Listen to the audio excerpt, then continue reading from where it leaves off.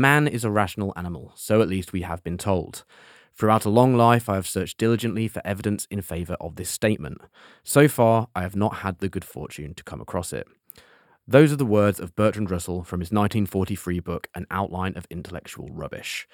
In a recent Bunker episode, I spoke to UCL's Thomas Gift, who suggested perhaps we are in a post-logic era when it comes to electoral politics. That phrase, post-logic, stuck with me. Billions of people are eligible to vote this year, and I'd like to believe they're thinking hard about their decisions. But perhaps I'm being naive. Do we vote logically, and have we ever voted logically? I'm Jacob Jarvis, and here to discuss this with me is Dr. Sandra Obradovich, an associate researcher of the Electoral Psychology Observatory. Thank you for joining me, Sandra. Thank you. Yeah, thanks for having me. Sandra, when you're looking at voter psychology, where do you begin? Where do you start? So I think the key thing to start with is acknowledging that voter psychology is social psychology. It's not something that happens in the mind of the voter outside of social influences or political or cultural influences. It is a mind that is very much shaped and acts on the basis of social influences. So what we do at the Electoral Psychology Observatory is very much try to understand all of these different dimensions from the individual to the social to the institutional that might be influencing how voters think and also how they act and behave. So, on a basic level, I mean, how does the average person, when they are an approaching election, when an election is coming up, how are they thinking around that? And as you say, is it less individualistic than I might be proposing by my language there? So we use the metaphor of referees and supporters when we talk about how people make decisions in political context. So there's always been an assumption, I think, that there's rationality that drives decision making. And I think more recently there is research that says actually that's really not the case. We're not so much rational voters as we are rationalizing voters. So in a sense, when we think about this framework of how do we make decisions, so one suggests that we make decisions as referees. We go through all the available information and we make the right decision on the basis of it, right? So it's more of this idea that we're more neutral. The second option is this idea of we make decisions as supporters. We have a team that we already support, and then we evaluate any information that we come across in the political sphere on the basis of that team. Now, what's interesting to me is that when we talk to voters, most of them will say that they are referees. And most of them will assume that the people they disagree with are supporters. But really what we find is that the majority of people tend to act as supporters rather than referees. Do people not realise perhaps how long their decision-making process is? Is it more of a lifelong thing than we maybe think? We think of election cycles, as you say, it starts and it ends and it's a few months or it's a few years. But actually, from what you're saying there, it sounds like you're thinking about every election you vote in from the minute you become politically aware. Yeah, no, absolutely. I think reducing kind of the political nature of humans to only be activated in times of elections, it isn't good because we are political all the time, right? Yeah. We uphold democracies, not just at elections, but in local events, through councils, through everyday engagement with our neighbors and our communities. So it's not just that elections are the only moment where kind of our political decision-making is activated. So there's a lot of research coming out of political science that has looked at parents and family socialization and how that impacts the electoral behaviors and experiences of young people. If you vote in your first two elections that you're eligible to vote, you are more likely to become a habitual voter and a lifelong voter. So there are kind of patterns across the lifespan that impact how we engage in elections. It's not just that every election is a new experience that we enter into blindly. Are there consistent points that you can see that matter most to voters, or do people consistently say certain things matter most to them, but actually when you research it, that's all over the place? I think we get certain tropes from media in terms of what are the things that matter most to voters. Now, what's interesting there is that the things that we tend to worry about are also the things that we tend to overestimate in terms of how big of a problem they are. So the example of immigration is the best one. People constantly overestimate how many migrants are coming into any given country. And even when we're told the facts, we don't believe them. And it's because that's a point of worry. So it drives our attention. We look more and we pay more attention to news that communicates this kind of belief and reaffirms it. And this relates to this concept of something known as motivated reasoning. So we are motivated to reason in a way that allows us to kind of fit in new beliefs into our pre-existing beliefs. So I am more likely to believe something if it aligns with my worldview. And if it challenges it, I'm going to assume that it's not true. Does that go back then maybe to a sort of evolutionary level? I remember reading this study a little while back about how you asked people to estimate the likelihood of them being hit by a car or getting cancer, and they would put that down, and it would be much lower than how statistically likely it was. Then you would give them the statistics and then ask them to do it again, and they still went lower because they believed for them it was lower than it was. So can that warp it? For example, say if I really like Joe Biden, my estimations of his negative points and the negative things around him might be below it. But if I don't like him, for example, so if I don't like him and I'm thinking around migration, I might estimate that how he's handling migration is far worse because I already don't like him. Yeah. So in a way, kind of our social groups or our social identities very much become lenses through which we interpret the information. So the same event will be perceived by two different political sides completely differently. There's a level of interpretation that happens that's social, that gives us a conclusion about what that event means. So even in the context of immigration, to say that one politician, that's my politician, maybe they haven't handled it well, but they might have handled it better than the other person would have, right? And that's Yeah. a rationalizing statement that allows me to still support that person because they're better than someone else. We worry so much around fake news when it comes to talking around politics at the minute, but this is going to sound very, very pessimistic from me. But can you course correct that then? If people basically just actually people's interpretations of the facts, even if you present them the facts, are probably going to be completely wrong anyway. I know fake news and disinformation and misinformation is obviously a massive problem, but on a psychological level, are humans just not logical? They're bad at understanding things, even if you put it right in front of them as the truth. So there is evidence to show that we can debunk misinformation and fake news, right? We can help people to kind of systematically go through the process of correcting incorrect information. That does not change their minds. Right? Okay. So it might make us realize that what I think about this topic is maybe wrong or incorrect or skewed, but it does not change my position on the topic. Yeah, so in terms of logical, that's just a gut feeling then. People will still trust their gut, even if they've been told their gut's wrong and the brain is right. Yeah, exactly. Yeah. I mean, intuitions and emotions, I think, play a really big role in political decision making because, anger is an emotion that very much mobilizes people to engage in different types of political activity, whether that's more traditional forms of voting or protest and activism. So underestimating the role of emotion to mobilize us to do things, I think is a big mistake.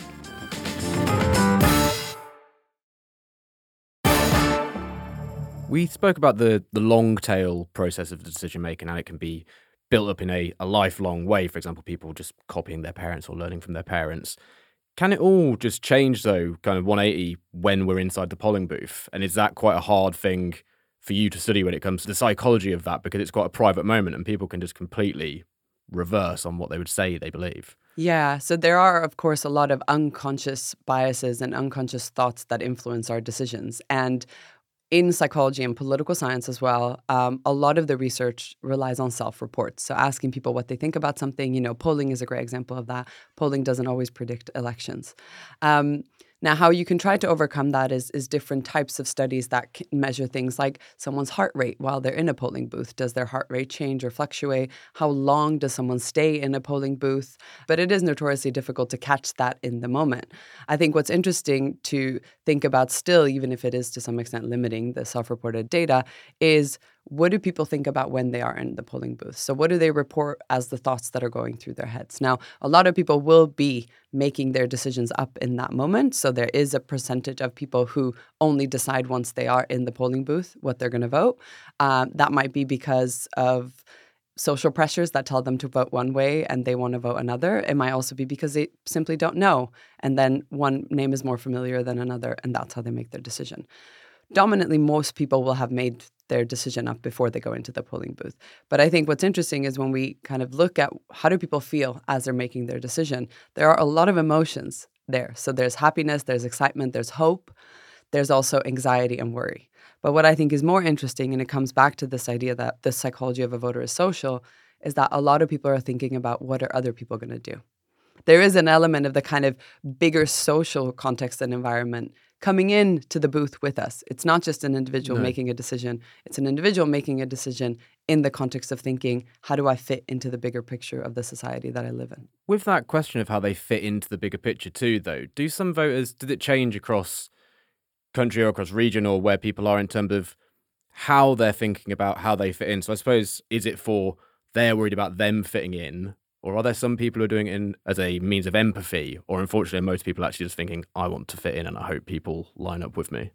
So there's both. I think on the one hand, you do have people who see the function of democracy and the role of a voter as something that upholds democracy and connects you with society at large. So it's not an activity that's an individual one, but it's one that makes you a citizen. So I think for a lot of people, the act of voting isn't just about making an individual decision. It is about contributing to society. So some of the work we've done, for example, on affordances made for citizens with disabilities and what kind of barriers are there for them to vote. So a lot of strategies for enabling more citizens with disabilities to vote is to allow them to engage in postal voting.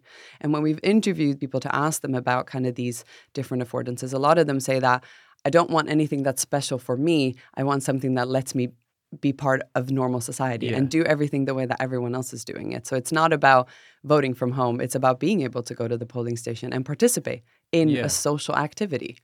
Does people's psychology change on voting depending on how they vote? So voting from home, for example, when I vote, I go into the booth, quickly tick whatever I'm ticking and I leave. And of course it's final because I'm there and it's final. I don't have any chance for it to feel like it lingers. Where if I sent off a postal vote, I would feel like, well, that's a few days out. And I would almost think, oh, what if I've changed my mind in those few days? Do we see that people change the way they think around depending on the environment they vote in? So a little bit. There are some differences. Notably, a key difference is the kind of expression of emotion. Among people who vote potentially digitally or postally, there is a concern about, the more technical aspects of it. Will this arrive okay? Will the technology work? There is also notably the aspect of the social feeling of it. If you vote postally or if you vote digitally, you're not doing an act in the context of other people. And the irony of it is that polling stations are not unique things. They are usually kind of hosted in schools, in local community centers and clubs. And so it's kind of bringing the political aspect into community spaces that just reinforces that social connectedness. Has over recent years the psychology of voters, has it changed alongside the political landscape changing? I wouldn't necessarily say that the psychology of voters has changed, but I think our understanding of the psychology of voters has changed. I think we're moving away much more from this kind of rational actor assumption. We are acknowledging much more the idea that reasoning and emotions interlink. They're not two opposites of a spectrum where one is good and one is bad in the context of politics, but they work together. And emotions and intuitions can be quite important. So I think more research is acknowledging this and acknowledging the role that social groups have on us. Parents are not the only source of influence as we develop. They might be as we're younger, but as we get older, we have friends, we have hobby groups, we have religious groups, we have social groups. All of these come to matter to shape kind of the lens that we take towards political issues. How does the logical behaviour of politicians affect our logic? So it would seem to me that the options have maybe become a bit less rational in recent times. Does that make people feel, oh no, they're irrational, so I need to take a little bit more time to work it out? Or does it drag everyone down to the bottom with them? I think the key concern there is the shift in trust. I think we're much more distrusting of politicians and institutions, even those within our own camps, right? Even the ones that are within our own political groups, we are losing trust towards them. And I think that makes it a lot harder to then make an informed decision because you don't know what information to trust and not.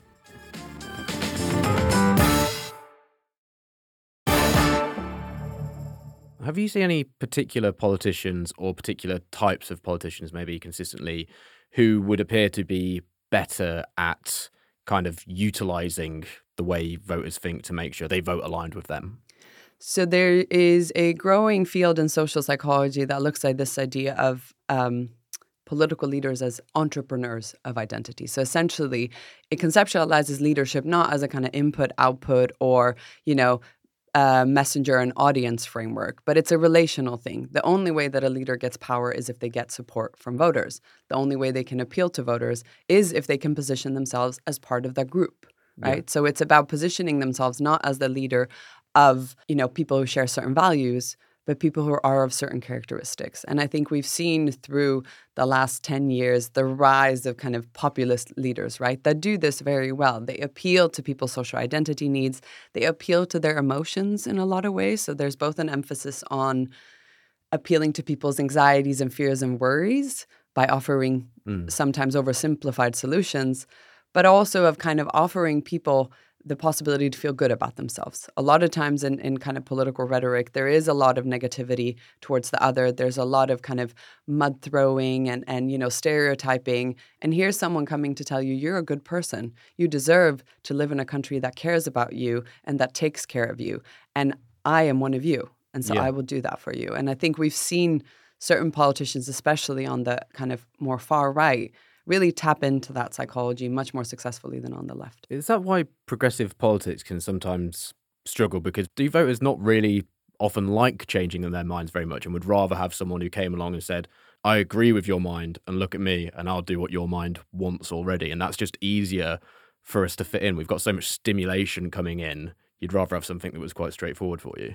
Yeah, I think most of us will say we're open to changing our minds, but we're open to changing our own minds, not having someone tell us we're wrong and that we have to change our minds, right? So the typical example in some of the work we do do a lot of interviews with first-time voters across different countries. So how is that experience of being a voter for the first time, entering into political conversations and going through that experience? And what a lot of them say is, if they have a parent that they disagree with, they say, I just don't talk to her because she's not going to change her mind. Yeah. But we never talk about political conversations from the point of view of the possibility that we will be the ones changing our minds. It's always about other people. So I think it is important to acknowledge that we do have the capacity to change our minds and we are open to it. But it has to be within a context where we feel both psychologically safe and we trust the people we're engaging with. People turn the political into the personal, right? You vote like this because you are this kind of person.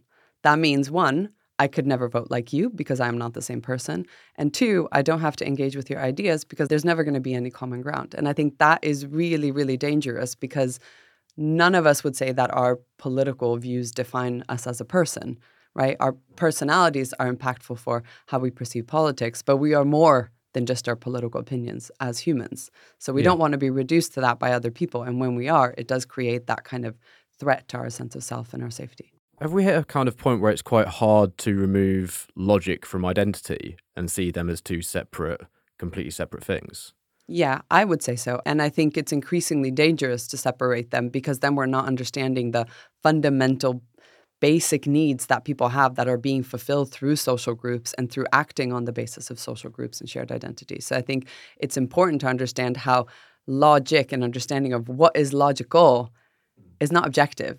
It is subjective and it is socially subjective. At the start of this, I mentioned the phrase post-logic. I'd like to wrap up by asking, and do you think that's a fair way to describe the landscape we're in now? Or maybe actually, does that come from the assumption that there's ever been a particularly logical approach to all of this? So post-logic doesn't work because we've always been post-logic. Yeah, I would say we've always been post-logic. I think we're just acknowledging it more now. Luckily, more and more work is focusing on the fundamental shared human capacities and biases that we all have. Rather than saying it's one political side that's the problem, more and more research is saying, okay, here are the shared mechanisms. It's not just people on the left or people on the right that are making biased decisions or have biased thinking. It's all of us. And so how do we, one, correct that, but also two, work with that? That's the key thing. Rather than say that we're in an era of post-logic, we have to just think about what kind of logic are we working with. Sandra, thank you so much for joining me today. Thank you for having me. Listeners, if you enjoyed The Bunker, remember you can support us on Patreon. For £3 a month, you'll get episodes early and ad-free. Your support really does keep us going, so if you can spare the cash, we'd be eternally grateful. I'm Jacob Jarvis. Thank you for joining me in The Bunker.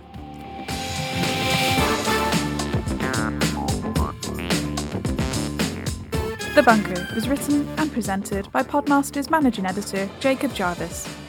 The producer was Eliza Davis-Beard, and the audio producer was Robin Leeburn. The group editor is Andrew Harrison. With music by Kenny Dickinson and artwork by Jim Parrott, The Bunker is a Podmasters production.